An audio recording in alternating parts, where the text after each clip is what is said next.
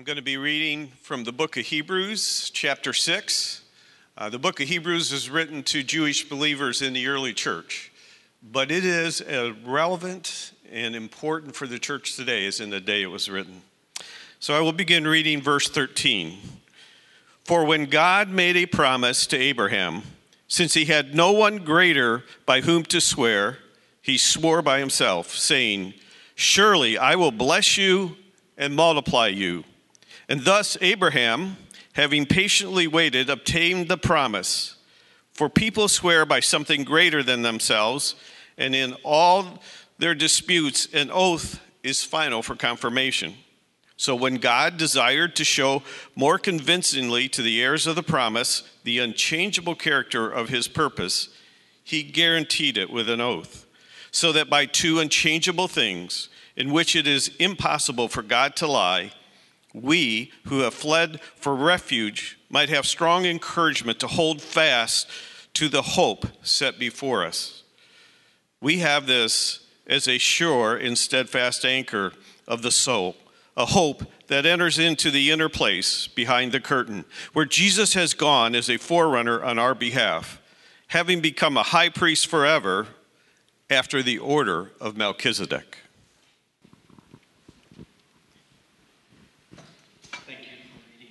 Jim, I appreciate it. Let me ask you a question. When you want to emphasize something, what do? How do you do that? There are a lot of different ways. When you know something has to count, when you want to make sure you get your point across, when you need someone to pay attention, when you need them to hear, when you need them to respond, when you want them to know 100% this matters to you, I wonder what you do, how you try to get that message across. Do you raise your voice that gets a little bit louder so that people know you mean business? Maybe you talk with your hands and the gestures get a little bit bigger, so you're communicating, I need you to pay attention. Maybe if you're typing the message, you type it in all caps with lots of exclamation points or lots of emojis to know, I really mean this. I really want you to pay attention. Maybe you put your hand in the air, raise it before God to say, I'm serious here. Or maybe there's a lot of verbal things that you do, whether you say, I promise, or I mean it, or listen, or trust me. There are all these different ways that we have to communicate. This is really, really important to me. I want to make sure that you're listening. We all have our ways, and a lot of those kinds of things are actually going on in the passage that Jim read a moment ago for us. The writer of Hebrews has a big point to make in this passage, and he layers and layers and just piles on layers of emphasis so that we don't miss it. He uses intense words, and we're going to look at what those intense words to make sure you and I don't miss it. And it's not like he uses one, he uses several. He even brings legal vocabulary, brings that into multiple places in this passage, so that we get very clearly the point that he's trying to make. And that big point is this, that you can trust God to keep his promises, which seems elementary. I mean, it seems like we would almost take that for granted. And yet the writer of Hebrews is going to do everything possible under the direction of the Holy Spirit to make sure we understand that we can trust God to keep his promises.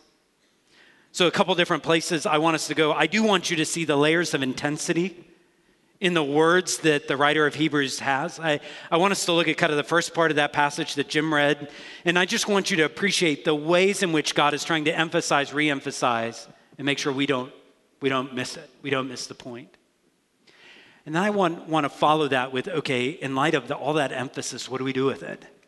If God's trying to re-emphasize his promises to us, that we can trust him to keep his promises, what do we do in light of that? How do we respond? What is that supposed to do for us? So the intensity that I read, and as I've reread that I feel, begins in verse 13, and I think it really even goes to 18. The passage is somewhat about Abraham, but mostly about God, right? So let's begin reading in verse 13. And I want you to listen for the intense words, and I'll try to call our attention to, as well as the legal words. Try to call our attention to those as well. For when God made a promise to Abraham, since he had no one greater, so there's an intense word, no one greater by whom to swear, and that's a legal word there. No one greater by whom to swear, he swore by himself, saying, and here's another intense word, surely I will bless you and multiply you. You kind of track what's going on when God made a promise to Abraham. So that invites us to think about God's promises. We said a few weeks ago, a description that we could give is God's promises are those initial statements of God's intention, followed by either God giving a gift or performing an action at a later time. Those initial statements of intention, God says, I'm going to do this. That's a promise, followed by the giving of a gift or a performance of an action at a later time. When God made a promise, this particular promise that God made to Abraham that was sealed with this, like, surely I will bless you and multiply you. This particular promise comes from Genesis 22. If you read the story of Genesis 22, and several of you will probably be very familiar with that. That is the passage where Abraham is called on to trust God as God calls on Abraham to sacrifice his one and only son. Like the one where there would be descendants. This is the only sign that God's going to keep his promise. And God calls on Abraham to take this big step of faith. And Abraham responds in faith. And God, you remember, withholds Abraham's hand. Isaac lives and has children. What it says, though, is God made a promise after that. And God actually authenticated that promise by, the wording is swearing, which certainly doesn't mean profanity. It means like a legal implication, strong words to say, I mean this. I'm being truthful. I'm going to do what I say. There's an intense layer to this. You swear by someone greater. So here's the idea. Someone who has more authority or importance, you appeal to them. You say, you may not trust me, but I'm going to swear by someone greater than I am, and you appeal to that authority. It's much what we do when we have something notarized. We recognize, like, I'm not saying this on my own accord.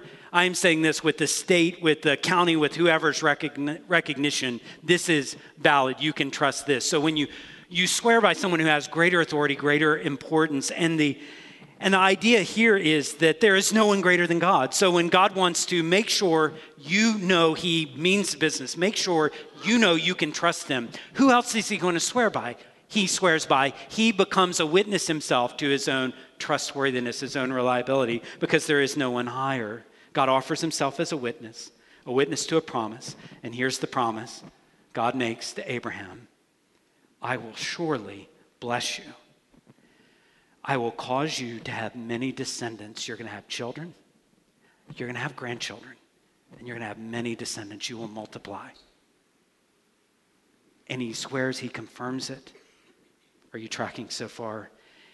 Notice in verse 15 how Abraham responded to God's promise. It says in verse 15, and thus Abraham, having patiently waited, which means he was willing to trust God for a long time, and through very, very hard things, he obtained or received the promise. He waited, he was patient, he received what God had promised. What God had promised happened to him. The patience was tense, and the patience was tough. But we're directed here to look at the results of the promise. Look at what happened to Abraham. Verse 12 told us, let's imitate those who had faith and received promises. Let's look at Abraham and see how he believed and hung on. Here's something we could imitate. The writer of Hebrews, again, I want you to see how it's not enough for him to just remind you God's made promises. He wants to emphasize and underline and highlight and go over it again and again. That's what verse 15 is all about, or verse 16. It says, kind of bringing us back into layers of intensity and explanation. He says, for this is what people do. People swear by something greater than themselves. Hear that intensity again. And here's the legal terminology. In all their disputes, when someone takes an oath, when someone has a sworn affidavit, when someone says, so help me God, when someone has an oath in all their disputes, that's final for confirmation. An oath is that definitive, spoken word. It's a binding aspect of that spoken word, meaning like we're going to have to assume this side of heaven that you're telling the truth. We can't search hearts. We don't know everything, but we're going to assume when you take that sort of oath that we can move forward. And it reminds us here, those oaths are final for confirmation. No one argues. We move forward on this. We can get a verdict. We can make a decision. So you keep that in mind. This is like settled legal terminology. Like this is final. This is enough. There's not one more thing that we can throw in here. This is what God is trying to communicate and trying to emphasize. So with all that as a background, when you come to verse 17, and it says this, such important words. So when God desired to show more convincingly to the heirs of the promise the unchangeable character of his purpose, when God wanted to do that, he guaranteed it with an oath. So that we wouldn't just have one unchangeable thing, we would have two unchangeable things, an oath and a promise, in which it's impossible, an impossibility for God to lie. Do you see the intense words? Impossible, unchangeable, more convincingly. Do you see the legal word? God wanted to show. That word is interesting because all throughout Greek literature, the word show there would be, he wanted to offer proof. Here's the evidence. Here's what you can base everything on. Here's the evidence. Here's the proof. Here's the demonstration. God desires to give that evidence so that we would know he's reliable. He wanted us to know that, and he's doing it in a more convincing way.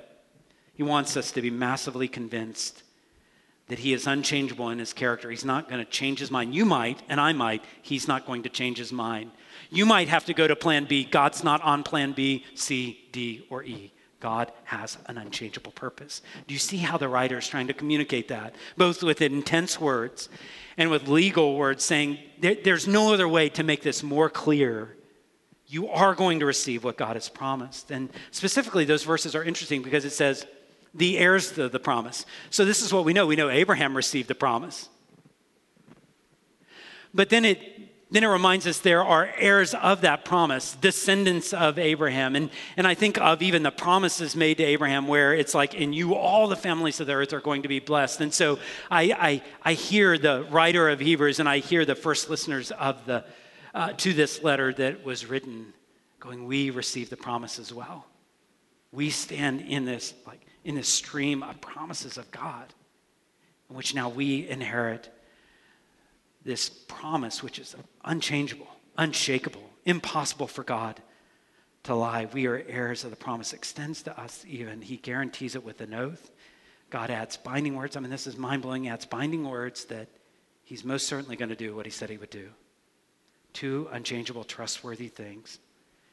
God has surely said what is true. So if we pause there and take in all the intense words, all the greaters and surely and more convincingly and unchangeable and impossible, maybe worth even underlining all those in your Bible or highlighting those.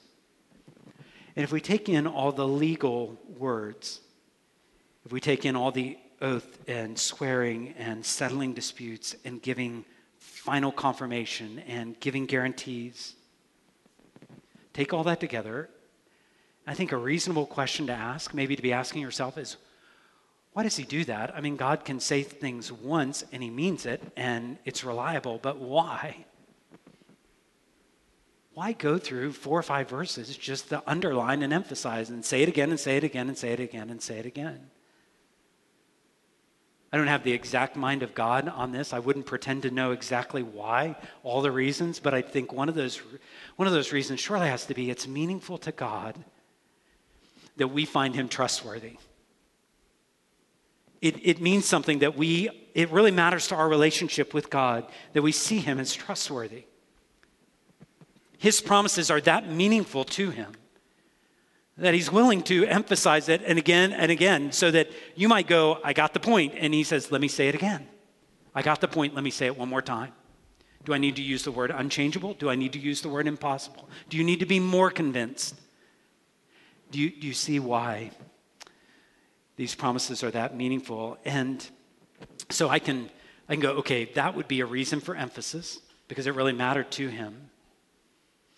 But it doesn't take me long to come to a second reason for this layer, this level of intensity on the emphasis and the reminders. And that is because I desperately need them. And I'm guessing many of us in the room do as well.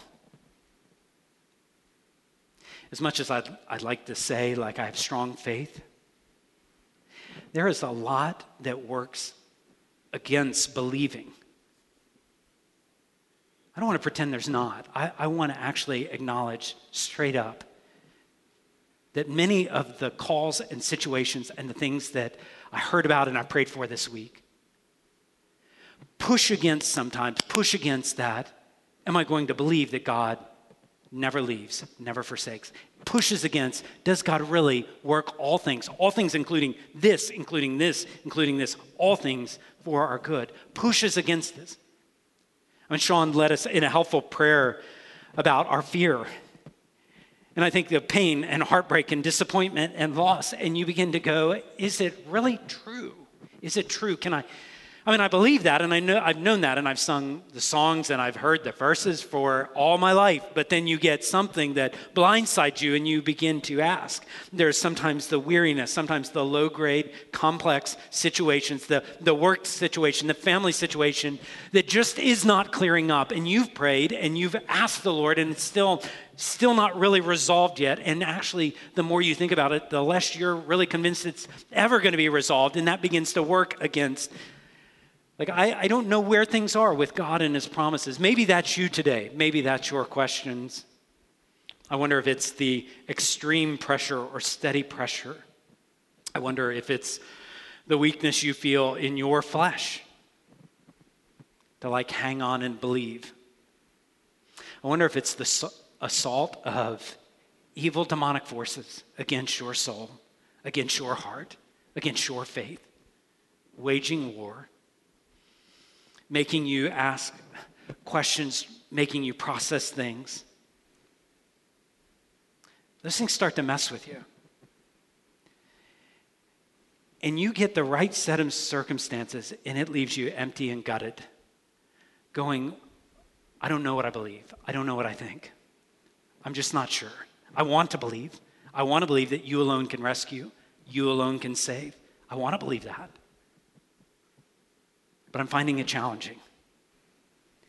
And God knew in his kindness that this would be a struggle for us. And rather than come at you this morning with scolding words, how could you? I told you once. Why do I ever need to tell you again? I promised this 6,000 years ago. Why do I ever have to promise anything to you?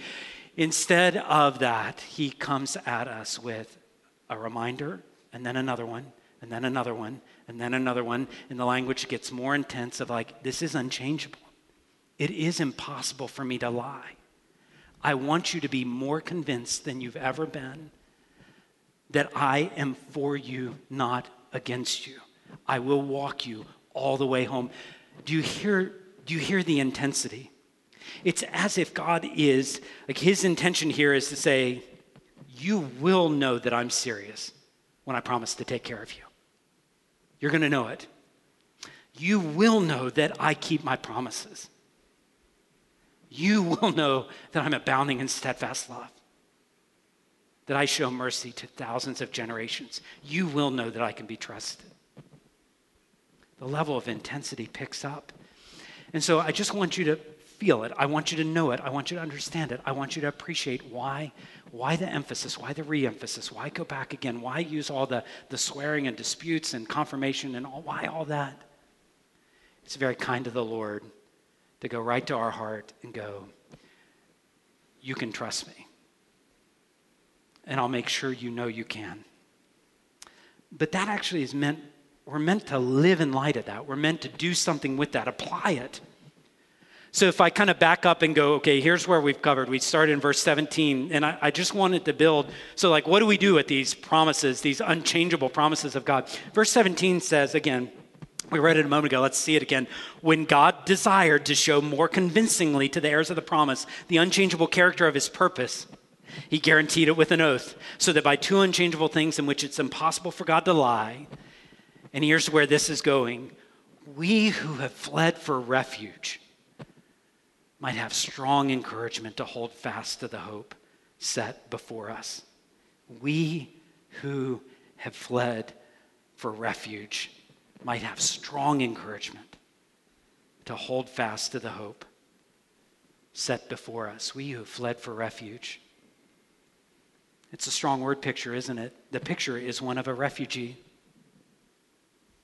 Heartbreaking images again, that you see accounts and stories of refugees fleeing all over Europe again. The refugee, the vulnerable, the one who's at the mercy of someone that will help.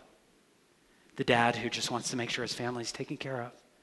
The single mom who knows she could be taken advantage of, the refugee. The refugee, the elderly person, the one who's lost all their family, all their friends. We who have fled for refuge, do we hear this? The refugee, the one left running in crisis for safety and survival, not pursuing all these like dream opportunities, but pursuing for safety and survival. The refugee, the one who's willing to leave everything that they've known, all the amount of familiarity, and go to a place where they actually have zero familiarity just because they're trying to survive. The one who comes to the conclusion it'd be better to uproot everything and go to a place where I'm not sure I'm going to try to find a stable life.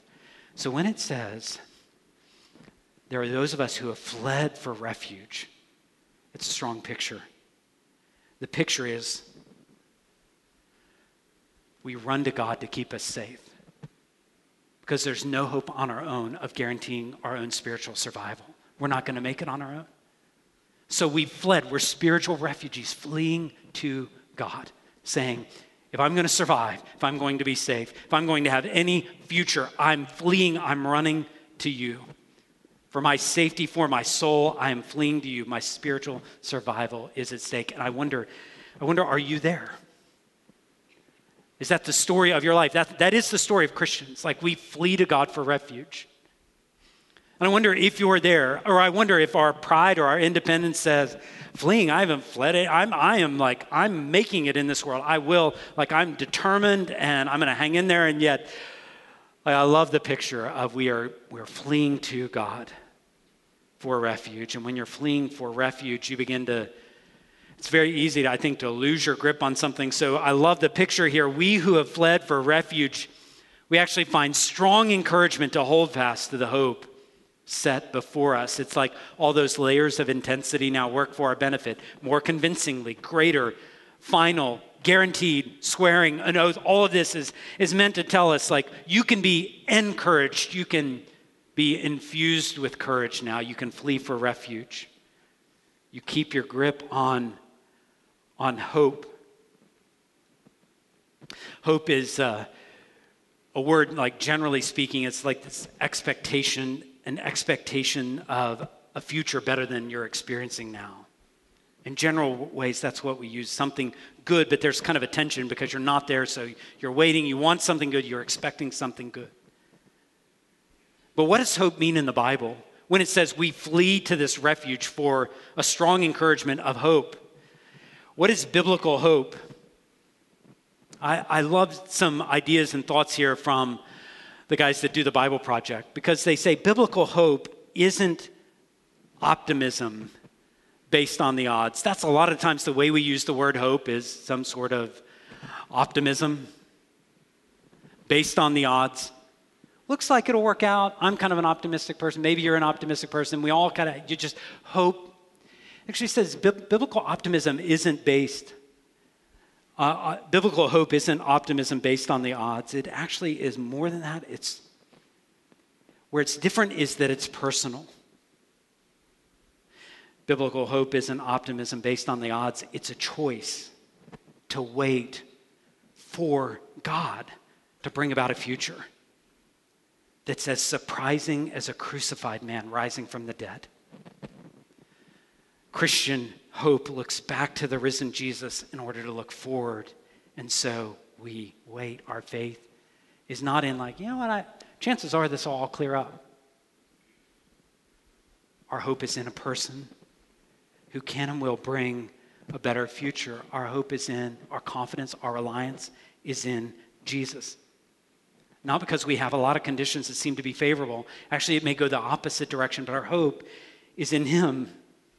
So we hold on to the promises, and maybe even more accurately, we hold on to the one who made the promises. And so in Hebrews, like those promises, and Sean in his prayer reminded us of several of those promises, but I think even in Hebrews, we have the promise of rest. So it's not always going to feel like we are just weary and worn. There's a promise of rest. And there's a promise of a sympathetic high priest that we can run to, who's not going to go, "What's your problem?" but is going to identify with us in our weakness and answer our requests mercifully.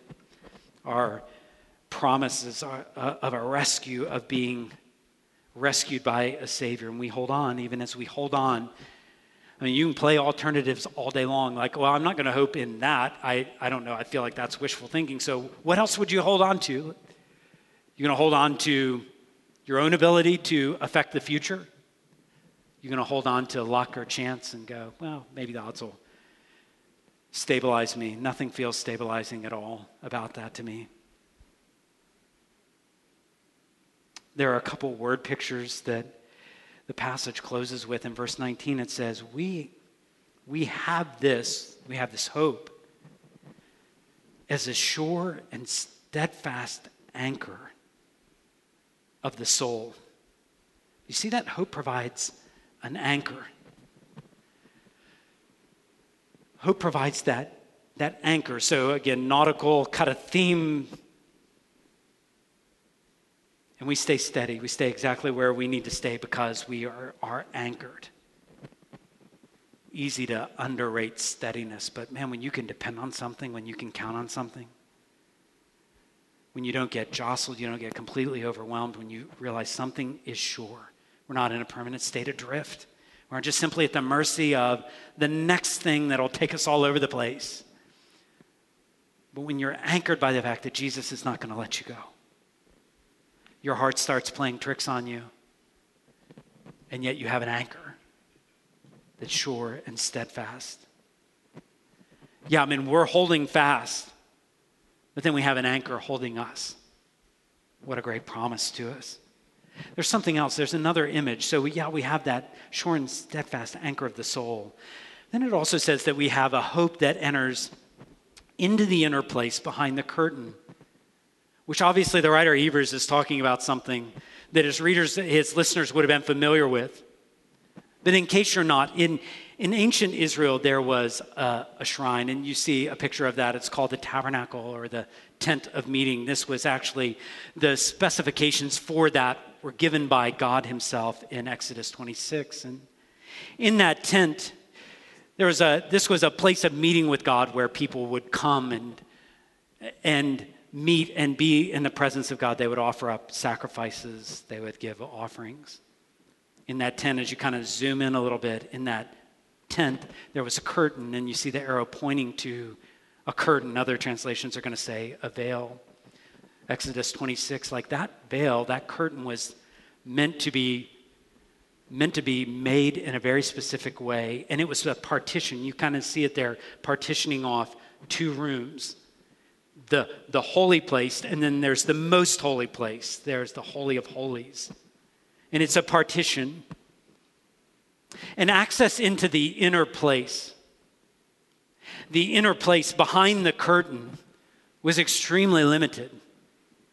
So actually it was so limited that only one person could go to the inner place behind the curtain. Only one person could do that, and that person was the high priest.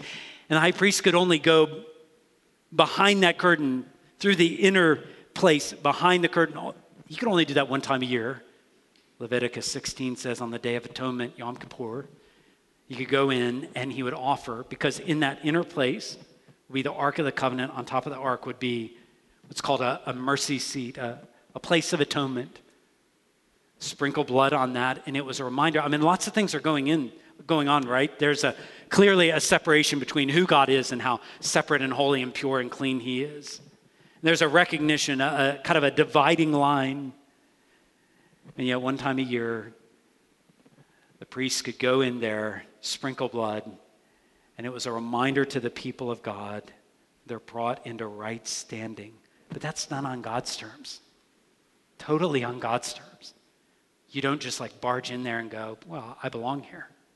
It's totally on God's terms.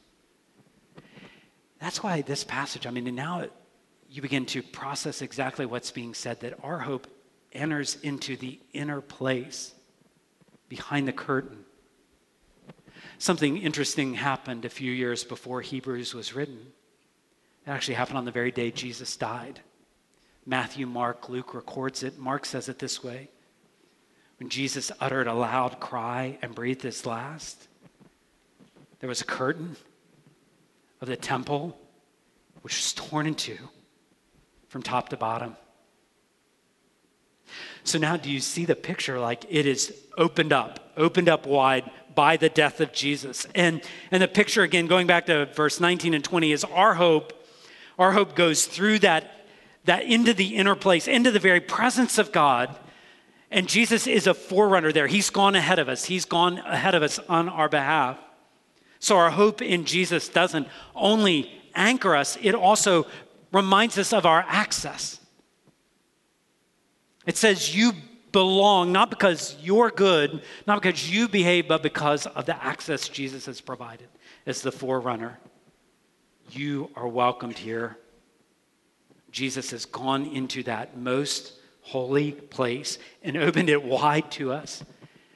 And so our hope, think about the picture here. Our hope now is no longer partitioned off of like, you can only get this far with God and no more. But now the curtain is torn, the access is free, and God is reminding us not to keep our distance. But the language of Hebrews over and over again is draw near, draw near. Those aren't casual words. It's words from this idea of drawing near, approaching, past the curtain into the inner place. You draw near to God and you find the high priest pleading for you, welcoming you in, access to the presence of God to find the mercy that you need, the grace to help in your time of need. Passages like this, I kind of like lists. I kind of like to-do lists. I kind of like, okay, this is what I need to do. In light of this, I'll do these 3 things. Passages like this, they don't really serve up lists to you. 3 action steps to follow. It just doesn't really serve up like that. But the burden in my heart all week long, it's actually a couple burdens that I felt that I want to share with you today. Those burdens come in this way. I have a major burden. I don't want anyone in this room to lose hope, despite the fact that I know there are things working against your hope. I want you to be reminded, and I can't do that on my own, but I prayed God would reinforce hope, that he would use layer after layer after layer to remind you of how serious he is, how seriously he takes keeping his promises. I've wanted you to have that anchor. I wanted you to know that you have access to burdens that you feel like are unbearable, and they would be to you, but he is there ready to share. So that's been on my mind. I don't want you to lose hope, but then I've also, I've been praying, just knowing, it's not just you individually, we're as a church, and I've been burdened that we would be pouring into each other's lives, reminding, I don't know what to do, but let's flee to Jesus for refuge. Somewhere along the line, there might be a text sent, an email sent, prayers prayed. Maybe only God sees it. But we are invested so deeply in each other's lives that it's not only that I'm fleeing for refuge to Jesus, but I'm praying that others would. I'm praying that when their world begins to unravel and they say, I can't take one more thing, and then the one more thing happens, that somewhere along the line they're surrounded by believers who are saying, let's go to the inner place behind the curtain and talk to our Father about your need and about yours and about yours and about yours. And let's look to Jesus, who's the forerunner, working together, walking together. I wonder if I could take those burdens that I have of you holding on and us walking together, and if I could take those to the Lord and pray. Maybe you'd pray with me as well there in your seats. Let's do that. Father, life can be very, very burdensome and can feel like there aren't a lot of alternatives and no good ones. And yet we're reminded of the hope that we have because of you. And I thank you even more specifically today, Father, for your intense reminders that you are bent on keeping your promises to us. So for those of us who need the underline, the highlight, saying it 4 or 5 or 6 or 17 times, thank you. And I pray you would see all of us running to you for refuge, not trying to make it on our own, but running to you for refuge, holding on to you as we know we are steadied by the anchor that we have. So Lord, fill us with hope. Only you can do this. The person that's in the deepest despair, the person who's had the deepest thoughts, the darkest thoughts. Lord, I don't know what else to say, but I pray that you would rescue them from that despair. May they find hope today. Hope in what is true. Hope in your work on the cross. So Lord, we give you these burdens. Only you can bear them. We call out to you to do immeasurably more than we could ask or think. Thank you for hearing us, Lord. Thank you, Jesus, for taking our prayers to the Father. Thank you, Spirit, for enabling us to pray when we're weak.